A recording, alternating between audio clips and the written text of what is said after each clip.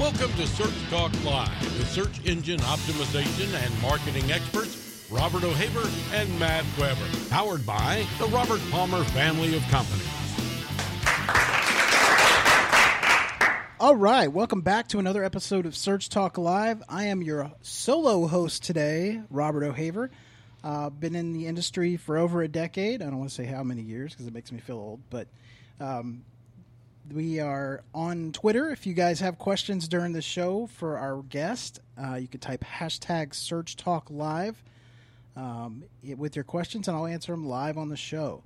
Also, I want to take time. I know I do this a lot, but I want to take time and thank our listeners. We have a ton of listeners, and they absolutely are diehards. We've had some shows are better than others. I think today's going to be a really good one because we're touching on something that we talk a lot of SEO, but we don't talk a lot of testing. And I think that's a subject that's kind of been missed in the past, and I think it'd be a really good topic to talk about. So our guest today is Kyle Roof. He is the lead SEO at High Voltage SEO. Kyle, how are you? Kyle? Kyle. I think we lost Kyle. We did lose Kyle. Hold on, guys. Good old technical difficulties.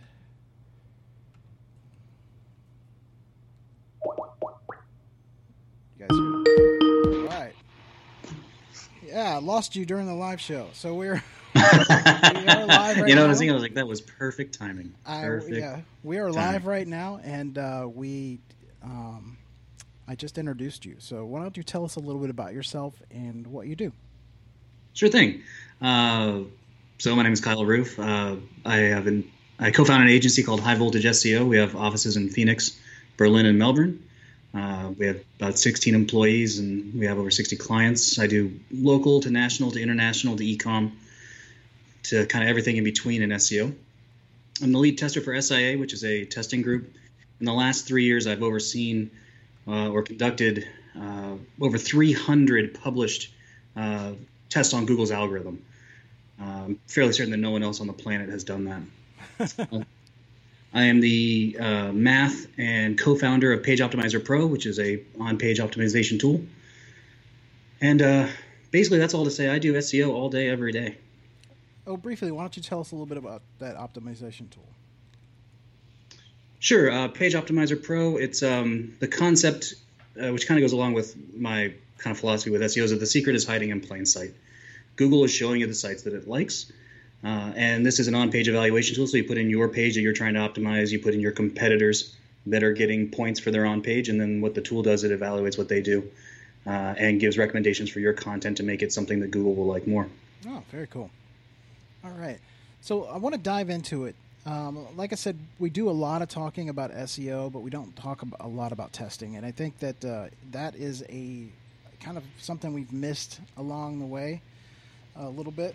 But I want to talk about how to do more of a proper testing and how you can measure the measurables for that. Obviously, ranking is one, but well, sure. A lot of people, I get this question a lot, like, how can you test Google's algorithm? How can you test something like Google? And my background, my bachelor's is in psychology, and I specifically was doing experimental psychology. And the one thing that we talk about in psychology is how do you measure feelings? How do you measure emotion? Those things seem very difficult to measure, but then as you get into the process, you realize that it's a way of thinking, that everything is testable. Everything is measurable if you think about it in the right way. Now, Google, which is one of the most powerful things of all time, one of the most powerful inventions that's ever been, what's great about Google is that it's math. And that makes it infinitely easier to run a test on than anything in psychology. And again, though, even because of its strength and its power, all it requires is thinking about things in the right way. If you think about it the right way, you can measure it. You can quantify something. And if you can quantify something, then you can qualify it. So that's really the biggest step to anything in setting up an SEO test is being able to conceptualize what you're actually testing and how you can go about doing that. And once you can do that, I think that gets people through most of the barriers of running an SEO test.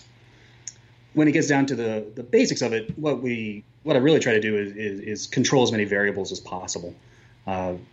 We call it single variable testing when you can get down to one thing. The idea is that if you can get down to the one thing that you're playing with, then you can see whether that is or is not a ranking factor, if it positively impacts a page or not. To do that, you'll often want to get a hold of a word that doesn't exist in Google's algorithm.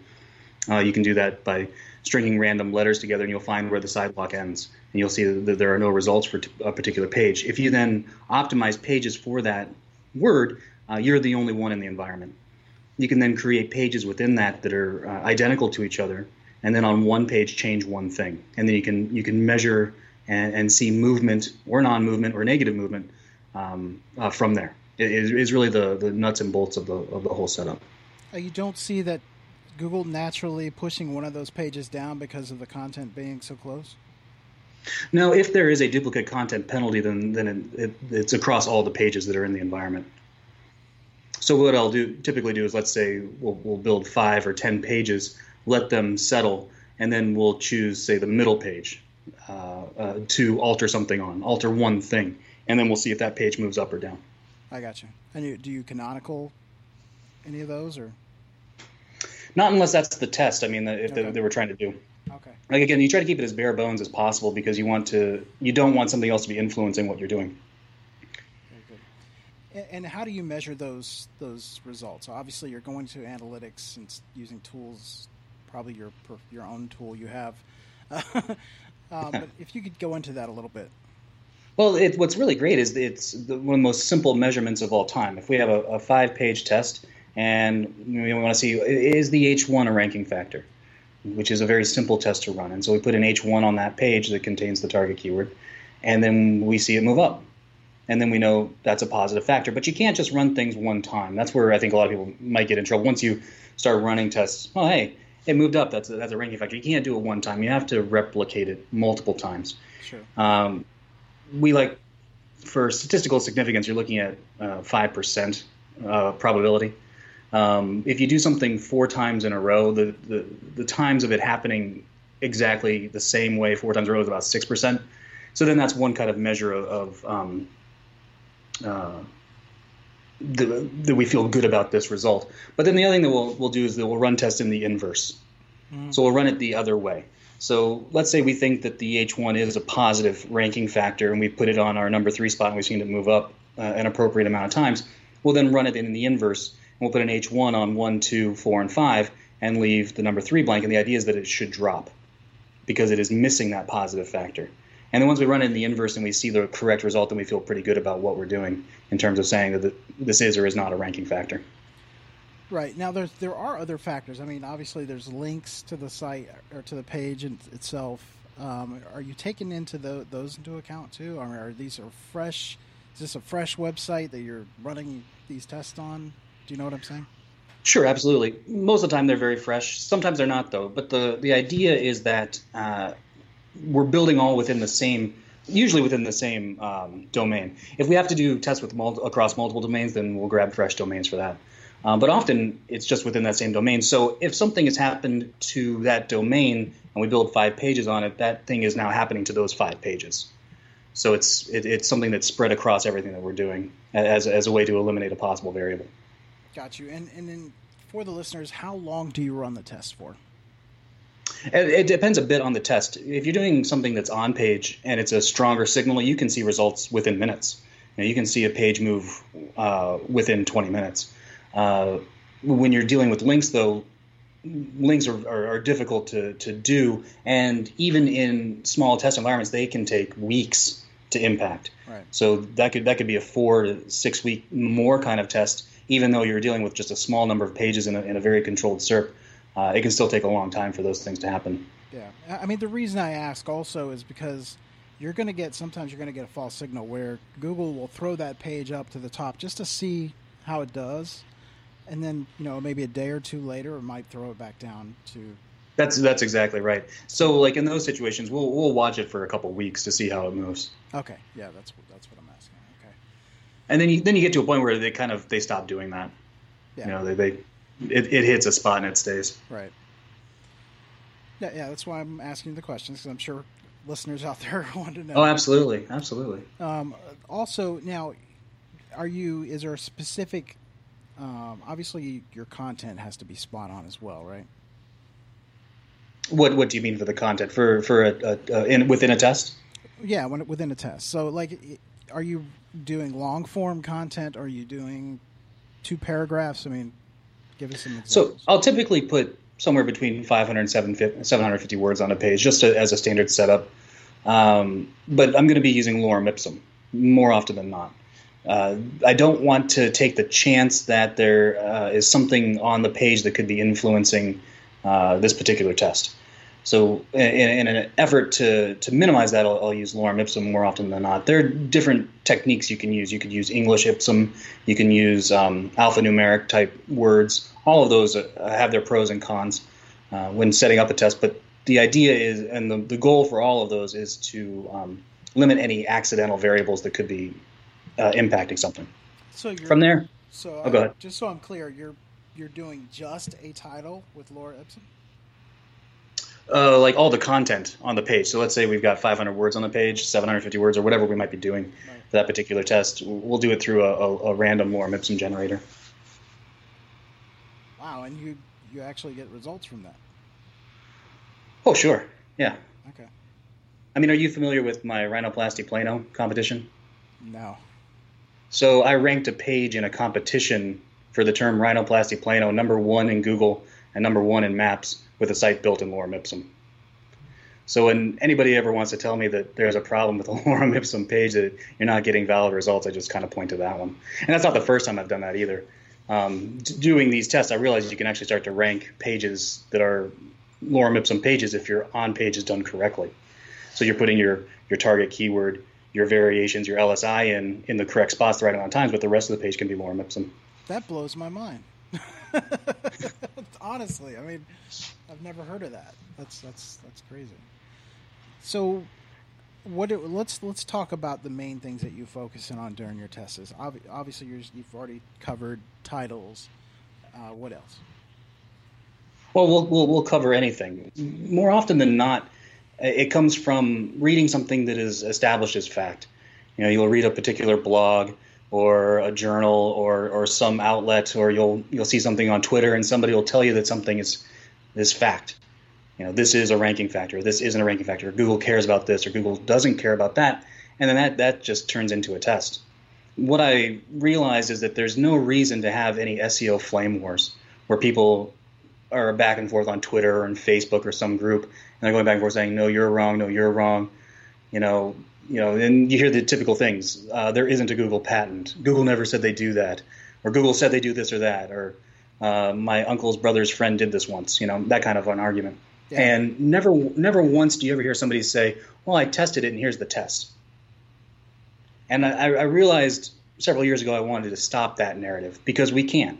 We can get in and measure something and we can test something. And not just a case study that goes across and looks at things, but an actual scientific endeavor where we're trying to get things down into something that we can really look at and really verify and feel very confident about what we are doing. And that's the process that I started years ago and continue to do today. So, whenever I see something like this is what it is, then that's a test, and I can get in, I can test that. And I think on your guest list on this podcast, which is fantastic, by the way, thank you. I think I've gone through several of those people's and claims that they've made and tested what they talk about. Yeah. And now let's break this down a little bit. I mean, I still can't wrap my mind around that. I'm sorry. That's all right. So give me some more details, like, so I can understand this. You're ranking a page that has lorem ipsum on it, and then what are you doing to do that? Well, the biggest thing that I've learned in all of this is that, and as I mentioned before, Google is an algorithm. It's math. Google can't read. Google can't read like a human being wants to read. Google has to read as an algorithm can read. And so if you satisfy what the algorithm is looking for, you're going to get better ranking. And the algorithm is looking at specific signals, specific factors, places on a page where you can put a keyword. So then the idea is how many times you can put a keyword on a page and correctly gives the algorithm what it wants. Then there are variations of that keyword, and then there are contextual terms. Those are all different strengths of a ranking factor, but they're all ranking factors. So you want to get your variations in the signals the right number of times. You want to get your LSI or contextual terms, or however you like to call it, on the page a correct amount of times. And then the rest of it really doesn't matter. It doesn't matter at all. That's then when you put the page up, you can get a page to index that is lorem ipsum. It's nonsense, but it is the most contextually relevant page that Google is ever going to see, because you've done the math. If you've done the math correctly, you've given it a page that it really wants to rank. So what would be, if you can share this, what would be the search term to rank the Laura Epson? Was it Laura Epson? Or? Well, in the competition, the term was rhinoplasty Plano. So rhinoplasty is a nose job, and Plano is just outside of Texas. I ended up taking, I was ratted out by Search Engine Journal, and 6 hours later, Google de-indexed the page or the site. Yeah. And then a few hours later after that, they punitively went after me and de-indexed about 20 of my test sites that weren't connected to the competition site at all. Huh. Okay. Which I thought was really hilarious, because if I was talking nonsense and I was doing nonsense, I think they would have rolled their eyes and moved on. But instead, they decided to go after me. Wow. It was a fun few days. Now, do you think it was that, or maybe it was just the algorithm finally indexing that page more than once, or I don't know? I'm just no, because I still have multiple other test pages that are up, and I've rebuilt all my test pages. Okay. All my test sites. Gotcha. So, in real world situations, let's talk about ranking a site there. I mean, let's talk from a local aspect, local search. Sure.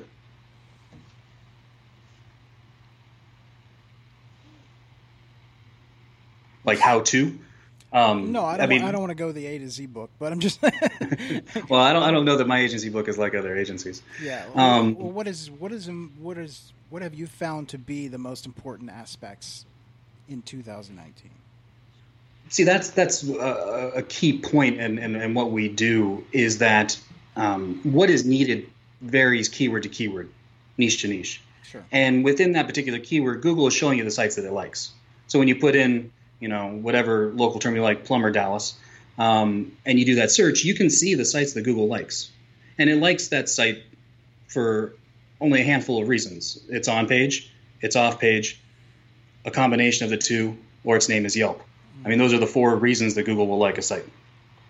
So when you look at those pages that are winning, Google likes something about them, and you can look at the sites and you can do a little evaluation on them and see which sites are getting points for their on-page. And then you can create a roadmap to rank for that particular keyword by emulating that. And there are places where you want parity within their signal usage, and there are places where you want an edge. And that's the research that you want to do. Once you take that and then put it into your page, that's when you're giving yourself the best chance to rank. And it's the same thing then with off-page signals as well. You do the same type of evaluation.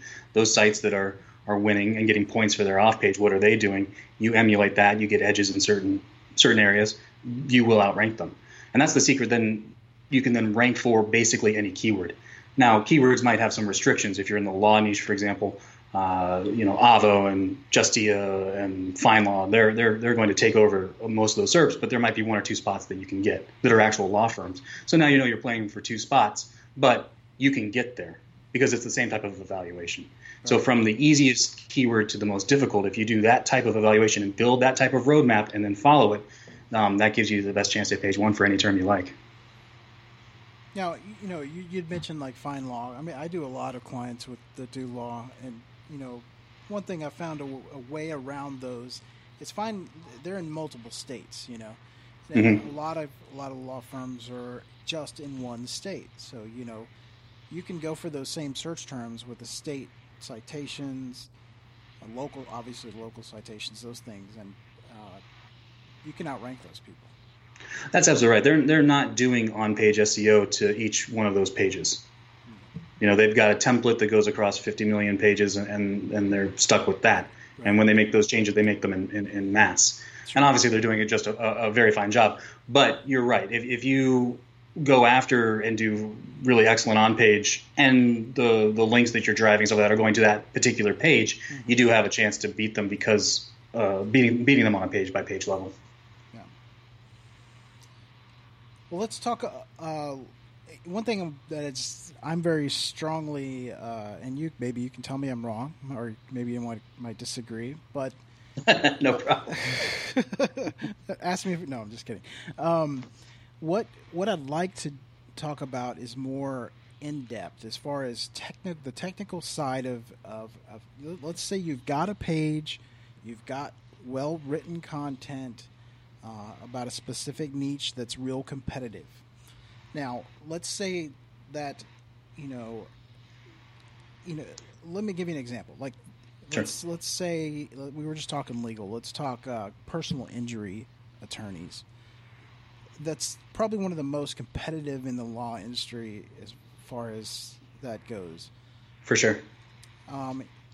And with like you said, like you were talking about earlier with competitive analysis and looking at their content and all that stuff, it's super important. Keyword research, I still think, is top of the line, top of the funnel, needs to be done first, obviously, to make sure that, because, and I've found in the legal industry, because I also do paid stuff too, is that's a great way to mine your keywords too, to find out what's converting.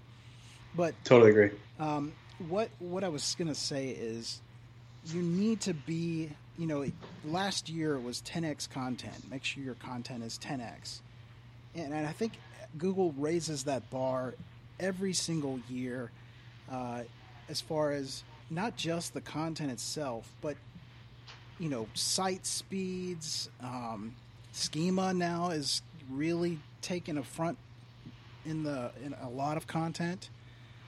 And especially in the legal industry, I can talk recently here, I'm not just talking about throwing a plug in and forgetting it and putting schema, just the basic article schema and stuff on there. Really diving deep and getting into geolocation, city citation, that type of stuff goes a million miles. And because it's so technical, there's not a lot of people that know how to do it. And it's written to write it and do it real in-depth, detailed.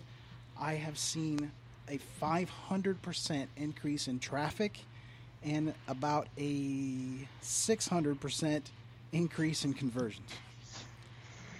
Because and I know it's not a direct correlation, but with schema, you're getting those rich answers. You're getting rich snippets and stuff in the SERPs, or the search engine results pages, and that makes more people click, which you get more clicks, you get more ranking, and that helps as well. Yeah, I don't doubt any of that. I think that's all 100% on point. But we have no disagreement there. Okay, good. And then and this was a site that was currently around, and there was a lot of technical side of stuff that was issues. They had issues. Site speed was terrible.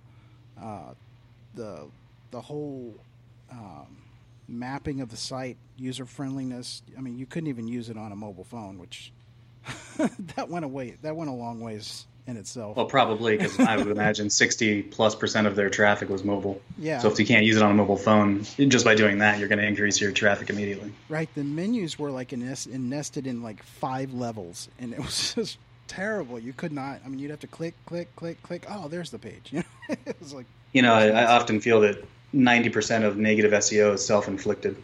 Yeah. No, I agree. And doing stuff like that is basically negative SEO on your site. So.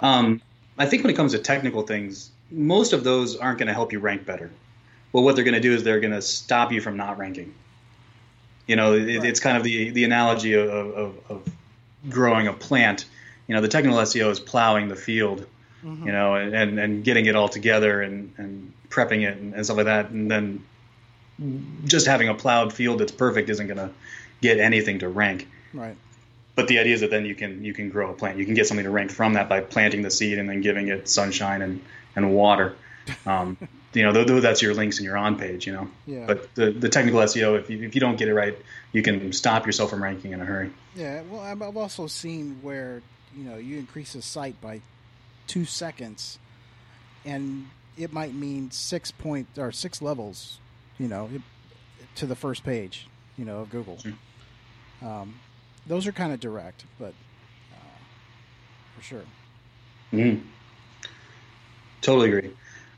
Once you have that nailed, though, then that's when you want to make that determination on how many times do I need to get this keyword on the page. And not just the keyword itself, not the exact keyword, but the variations of that keyword. Those are often very close synonyms or partial parts of the phrase. Yeah. And used correctly, that's how you stop from stuffing your keyword in. So personal injury, Tampa, you don't have to say that 8,000 times on one page when you're using your variations. But that's all a mathematical calculation that can be done. And that's what I do. Yeah. When I'm doing my SEO for the agency, and that's the point behind the on-page tool as well, is to do it signal by signal. Something that a lot of people don't realize is that a page can be both over-optimized and under-optimized at the same time. Most SEOs look at a page and say, this is over-optimized, and they start removing randomly from signal areas. Mm-hmm. And they might get some signals that were over into a good spot, but they got other signals that were just fine, and they're now under. Or vice versa. They say, this is under as a page, and they just start throwing keywords into places, and they might move some things up into a good zone, but they moved others into a bad zone.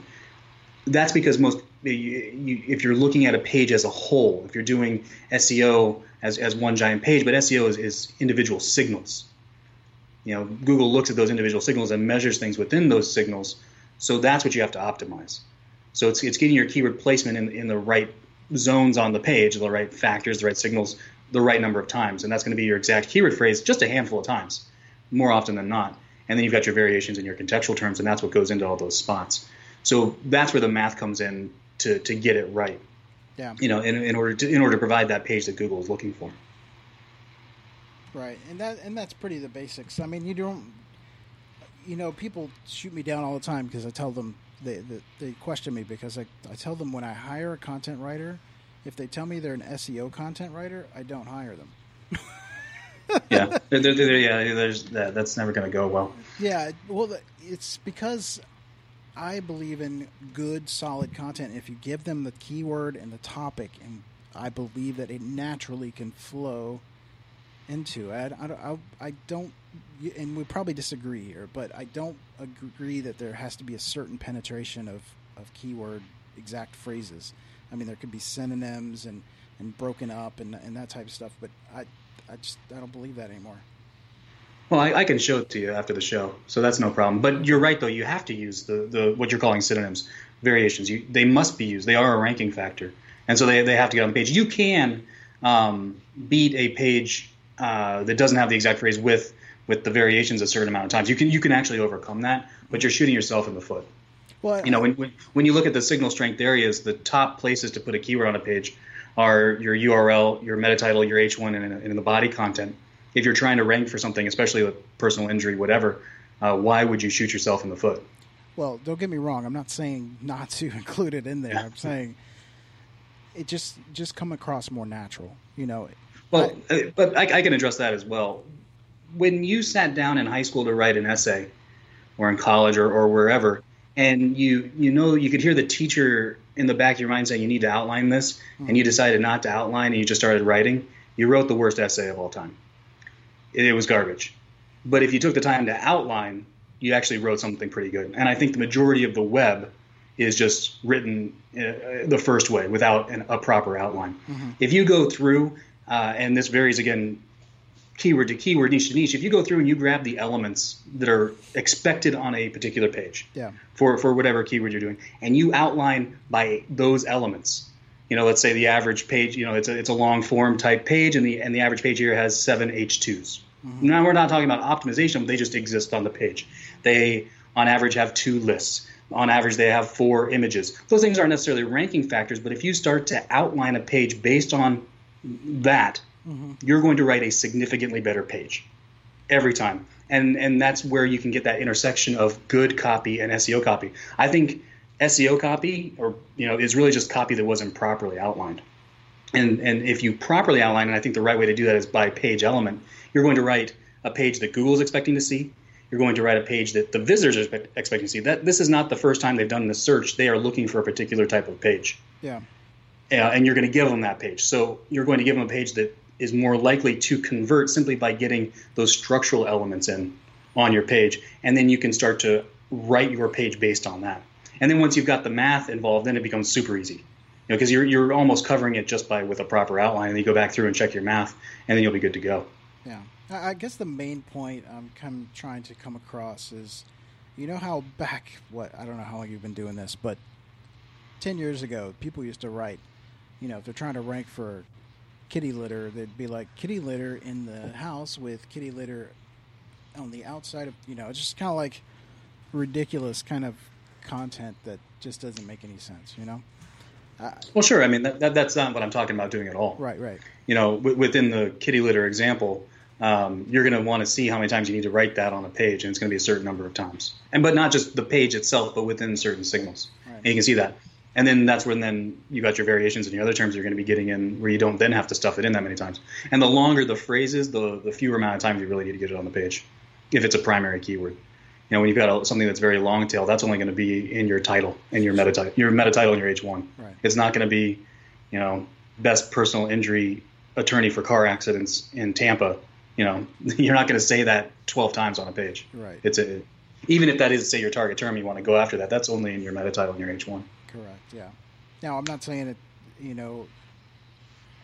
you obviously want it in your titles. You want it in your subtitles if you can, if it makes sense. I just, I've had like some bad experiences where I'm not a content writer. I don't write content, and I do SEO and I do paid advertising. That's it. So I have writers that write. You don't want to hire a painter to do a plumbing job. You know what I'm saying? Exactly. So I rely, I've gone through hundreds of content writers in the last 17 years, literally. And I've got a handful now that I use, and I have I have to tweak it a little bit, but overall, I found that, they're spot on for the most part. Well, if you've got a good writer, you as the SEO just needs to come in and do some tweaking. Right. I mean, do the SEO part. Correct. Yeah. All right. Well, we got to take a break. We'll be right back right after this message. Are you currently an SEO agency or an agency that offers SEO services to your clients? Hey, this is Matt Weber, co-host of Search Talk Live and an agency owner myself. I've got some exciting news for you today. There's a platform called SEO Monitor that is built specifically to help digital agencies provide more effective SEO campaigns for your clients. Their offering understands the dynamics of running multiple SEO campaigns and also managing multiple clients with just one platform.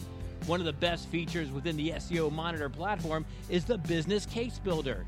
This tool literally allows you to forecast the value of SEO services into well-known business KPIs that your customers will immediately understand. Add that to conversion data from analytics and AdWords, and you get powerful transparency for forecasting the impact you'll make on your client's business. SEO Monitor offers world-class support, so they're there when you need them. And they've got top-level service level agreements to make sure your agency is always able to deliver to your clients. If you want to find out more about the great tool at SEO Monitor, go to SEOmonitor.com/STL. They've also got information about their Spark program, which is a $5,000 grant for SEO agencies or companies that are focused on SEO that have been in business for less than 3 years. So check it out. Visit searchmonitor.com/STL today. That's searchmonitor.com/STL.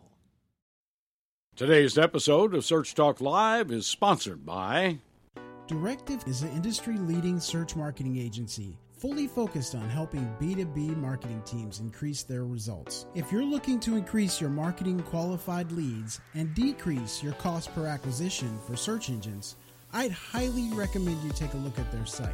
We've actually had their CEO, Garrett Marguth, on the show, and I can honestly say these guys are doing some great stuff. I hear that they even have their own analytics system that lets you correlate your SEO, PPC, or content efforts directly to revenue. If you're a B2B company and thinking about switching agencies, or if you're in-house and need help, I'd give Directive a look. Visit directiveconsulting.com or call 949-214-4024. Again, that's 949-214-4024. Again, that's Directive at directiveconsulting.com.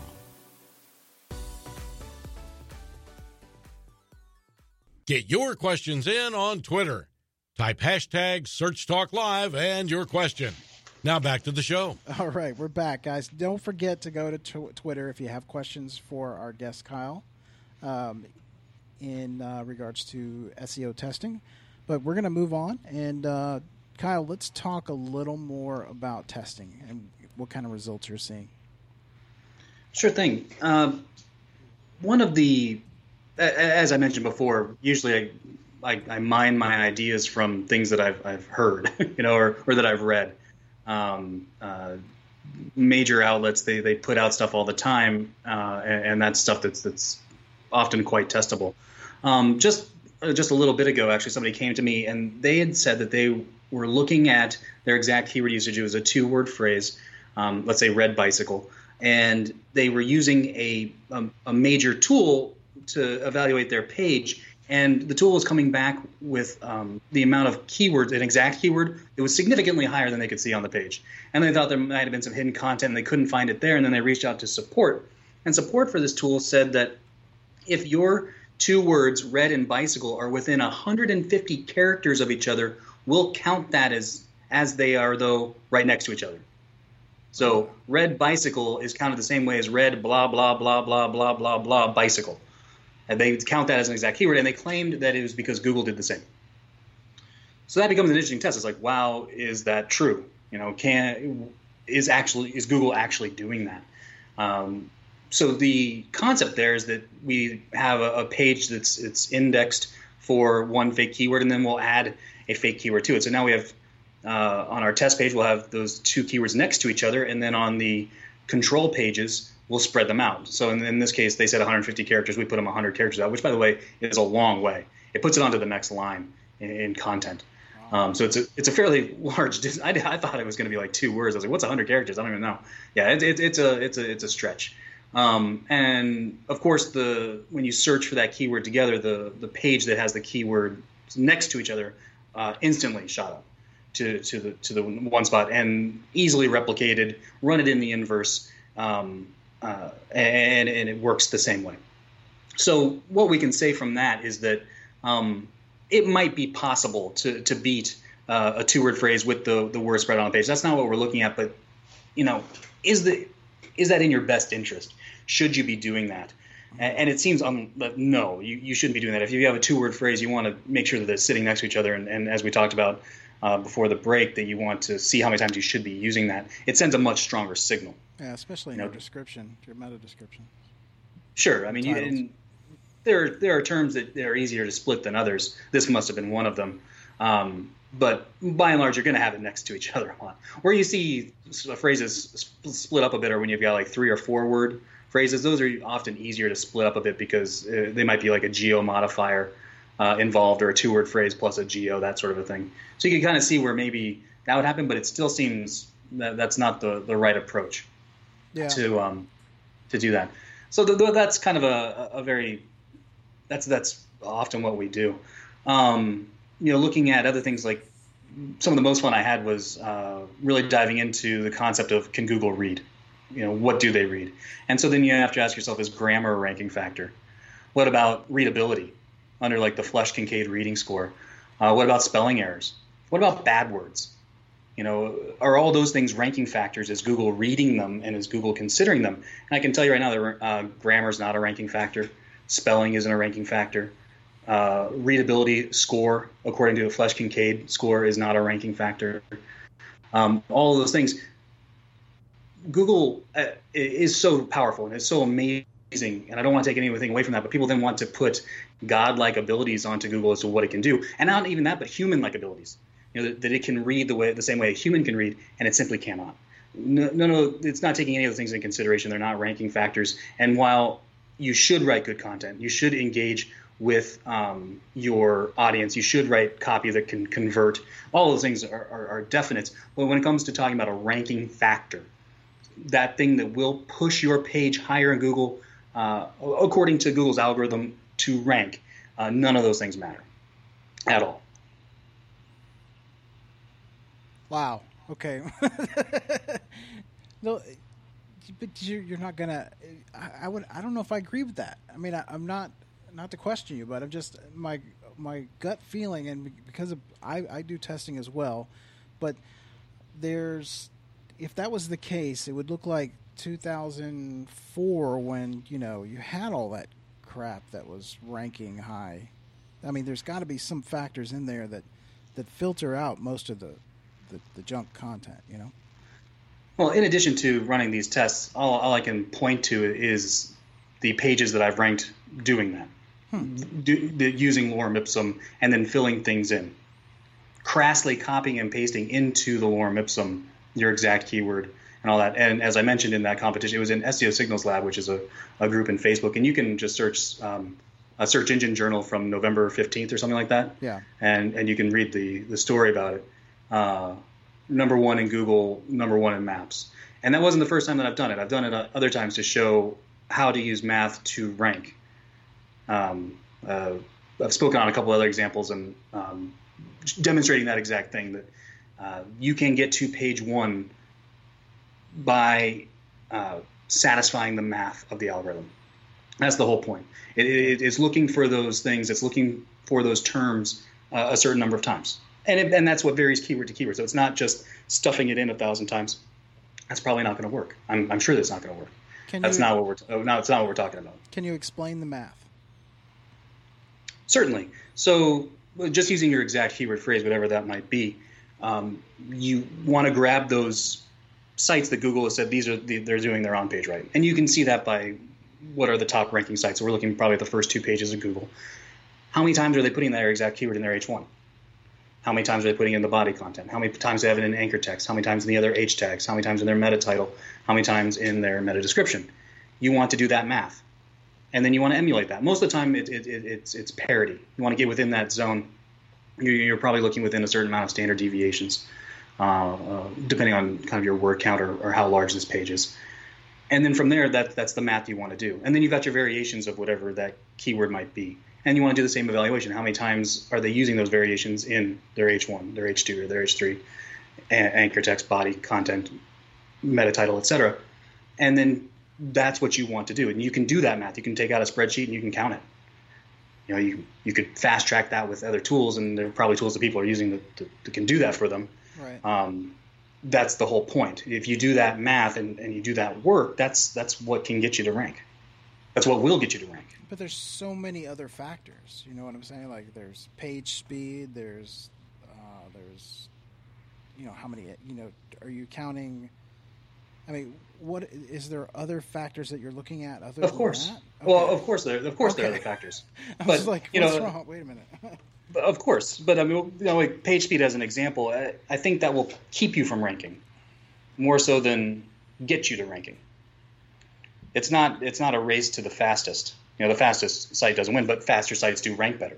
Right. So what that is there's probably a threshold if you're this quick, whichever metric Google might be using for that. And I would argue that it's probably TTFB, time to first byte. It's not a positive factor, but it's a prohibiting factor. If you're too slow, you're not going to show, or you might get held back from ranking results. And then that's what a lot of the technical stuff is, or what those signals might be on the technical side. And then of course there are links. But as I mentioned, that's the same type of evaluation you want to do. How many referring domains do your competitors have going into these pages? Right. How many backlinks do they have? What's their anchor text distribution? If you mirror that and then look at places for obvious edges, you're going to do very, very well in your SEO. It takes all the mystery out of it. Correct. Right. No, for the listeners, I wanted to make sure that we clarify every piece. You're not just saying, okay, I count this and I do that and then we're done. page 1. Well, the thing is, it's not easy to count. If it was that easy, then it would be easy. But it's not easy to do the math. Right. The math is difficult to do. You can do it by hand for sure. I wouldn't recommend doing that because it will take a long time. But that's actually what I was doing 4 or 5 years ago. Yeah. In our agency, we were doing it by hand. And then we realized there's got to be a better way than this. Right. And that's where we moved on from that. But yeah, so I skipped a segment right before the break. Usually we ask our influencers who influences them. So what we do is we ask you, who do you follow on social media? Who are your gurus of SEO that influence you?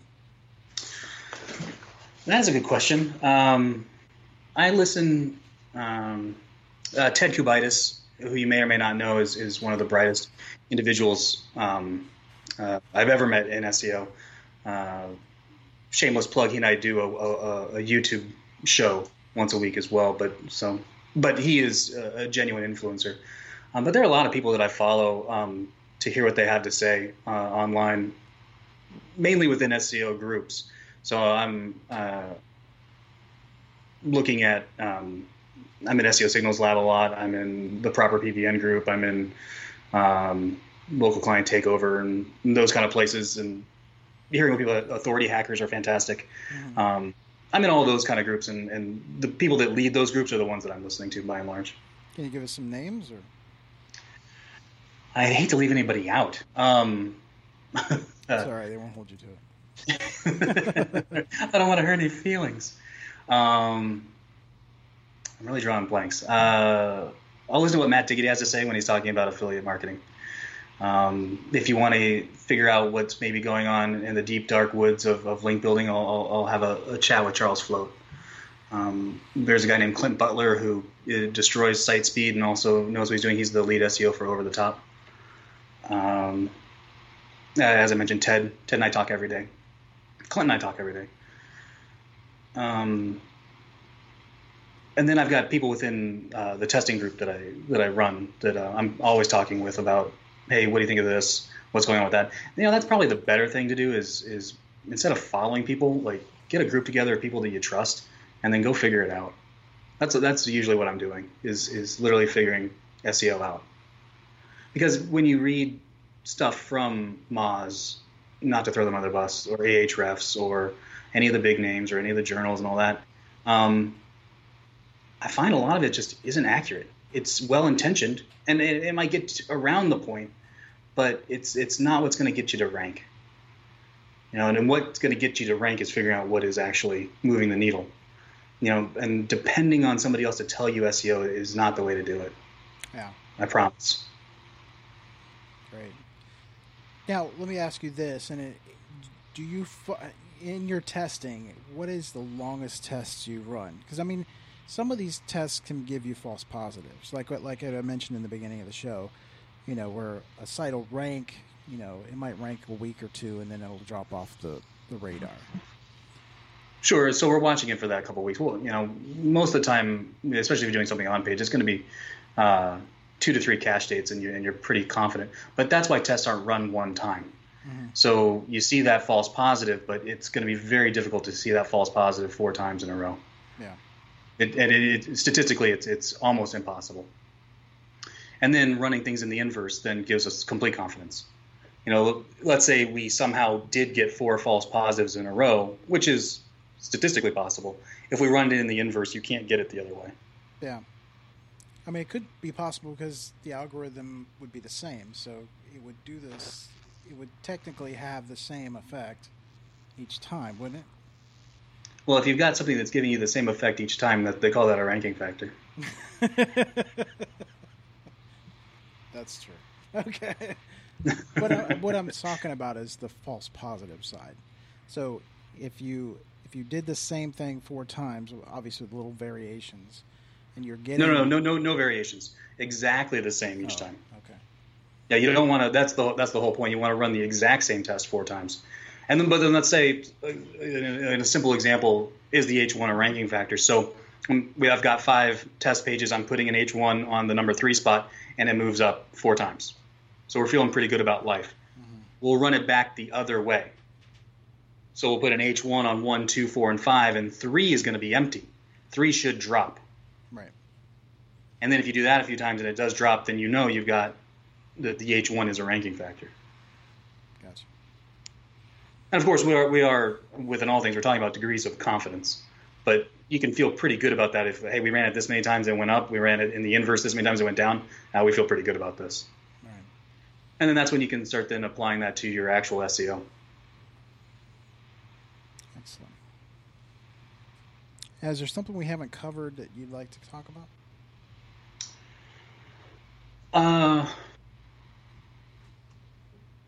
You mentioned schema. Yeah. I love schema. There's so much you can do with it. Yeah. The first thing that I would always do though is you can look at the SERPs and you can see in the SERPs what Google is or is not liking. Yeah. You know, what is popping out for that particular keyword. And as you mentioned, schema is extremely difficult to do. What I have done is emulated the guys that are doing it right.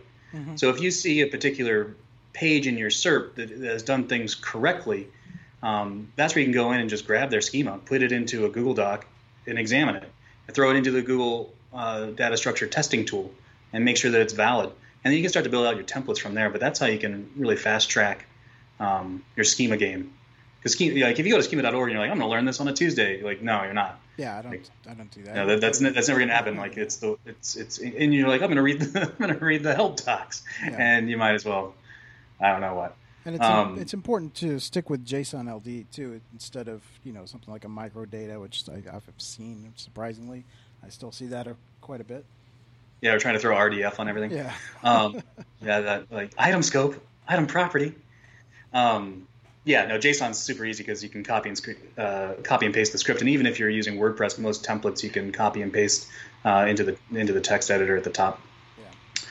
But you look at what your competitors are doing, and if they're getting the stars to pop out, and they're getting the price to pop out, and they're getting the reviews to pop out, or they're getting the author to pop out, or in stock to pop out, it's not a mystery. They've done it in their schema, and they've done their schema correctly. Surprisingly, this is the one area where Google isn't the worst. Google has a whole developer docs on schema, and they show you the requirements. These things are required; these are maybes. I found that if you're missing a requirement, it will stop all schema from popping out within your rich snippets. Yep. So you might have like the stars correct, or you might have the price correct, but if you're missing one of those required elements, nothing's going to show. Yeah. So you can go to the Google Docs and get that, but you can just go and grab the competitors. If they've got the things popping out that you want, they've done it right. They're the ones to go grab. Yeah. It's pretty straightforward on that. I had a site actually today that was a WordPress site, and they had jumped. They went probably 3 years ago maybe. They went to HTTPS, and everything was HTTPS, but their style sheet. Yeah. So Google's like, oh, we're not going to show your stuff. Exactly. Just because the style sheet was not secured. So little things like that, you'd be surprised. Oh, yeah. I mean, again, the technical stuff will keep you from ranking in a heartbeat. Oh, yeah. Or, like when you move the new site over and the developer decides to keep no index on the pages. That's helpful. Yeah. All right. Well, and how much do you, this is probably a given, how important would you say using Search Console is? I use it all the time. I use it all the time. Something that's really fun to look at that maybe people aren't looking at is the number of queries your pages are ranking for. Yeah. So when you've done your on page and you've got a successful campaign going on, benchmark the number of queries when you started that page is ranking for, and then look at the number of queries after the campaign is taking off. You should see that number go up. Something that we haven't talked about is that basically one page is one keyword, one primary keyword. Yeah. If you properly optimize for that primary keyword, you will win its secondaries. And if you've got some optimization for some of those secondaries on the page, you'll win their secondaries. That's how a page ends up ranking for 50, 100 to 1,000 plus keywords. Yeah.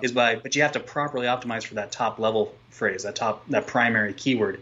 But what's fun is that when you've done that proper optimization, and then you can see the results, you can see the normal stuff, the impressions going up, the clicks going up. Something you might notice is that your page average rank for that page is staying the same or it's dropping. And the reason that is happening is because you're actually acquiring more keywords. Mm-hmm. So in the aggregate, the position rank isn't moving up because you're acquiring so many more keywords, but you can see that your clicks and impressions are going up. It can be a confusing thing, but it's actually a sign of a very healthy page. Yeah. All right. Well, it's that time, man. We've already gone through the entire show.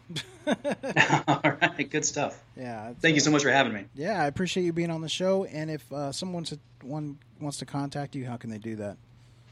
Hit me up through Page Optimizer Pro. If we have live support on there every day, and if I'm not personally on it, which I often am, I'm nearby. Okay. They can always hit me that, and they can hit me through support email on that, and I'm happy to help people out with their SEO. And are you on Twitter? Yeah, KyleBot1997. Yep. I was going for the most prosaic name possible, and then I wasn't planning on keeping that Twitter account, and now it's mine. Yeah. All right, man. Well, thanks very much for being on the show. A lot of good stuff. I hope everybody got some bit of nuggets from it, and thank you for being on. Thank you so much. All right, guys. Thanks for listening to Search Talk Live. We'll be back next week. See ya.